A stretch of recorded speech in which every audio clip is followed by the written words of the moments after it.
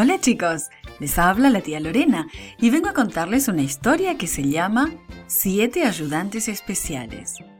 El versículo de memoria dice ayuden a los hermanos necesitados y se encuentra en Romanos 12:13. Hoy recuerdo que el pueblo de Dios trabaja unido para ayudar a otros. Dime, ¿te gusta trabajar con tu mamá o tu papá mientras hacen un pastel o lavan el coche? Es mucho más divertido el trabajo en compañía. Hace mucho tiempo, algunas personas decidieron ayudar a los apóstoles de una manera especial. ¿Qué es todo ese ruido?, preguntó Pedro. Algunos de los creyentes están discutiendo otra vez, respondió Mateo suspirando.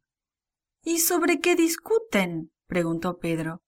Bueno, explicó Mateo, algunos de los creyentes que no son de nuestra región, los que hablan griego, se quejan de que sus viudas no están recibiendo tanto alimento como las viudas que son de aquí, que hablan hebreo.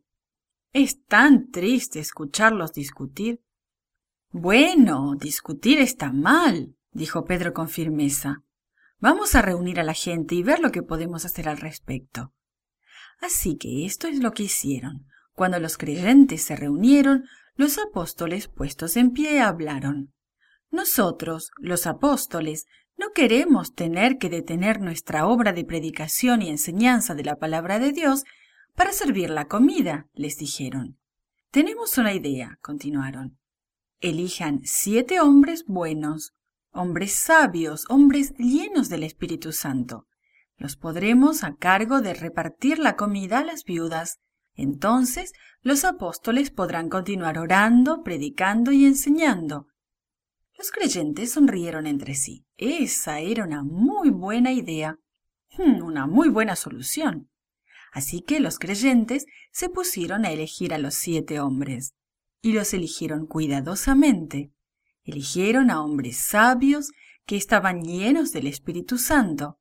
Eligieron hombres que eran honestos y confiables.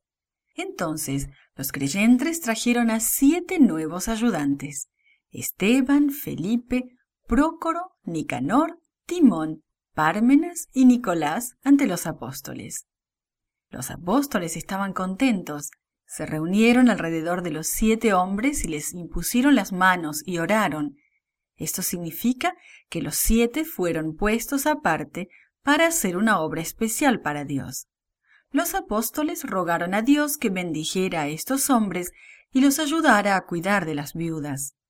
Así que los apóstoles pudieron continuar su obra especial de orar, predicar y enseñar. Más y más personas escuchaban la palabra de Dios. Cada día había más y más creyentes en Jesús.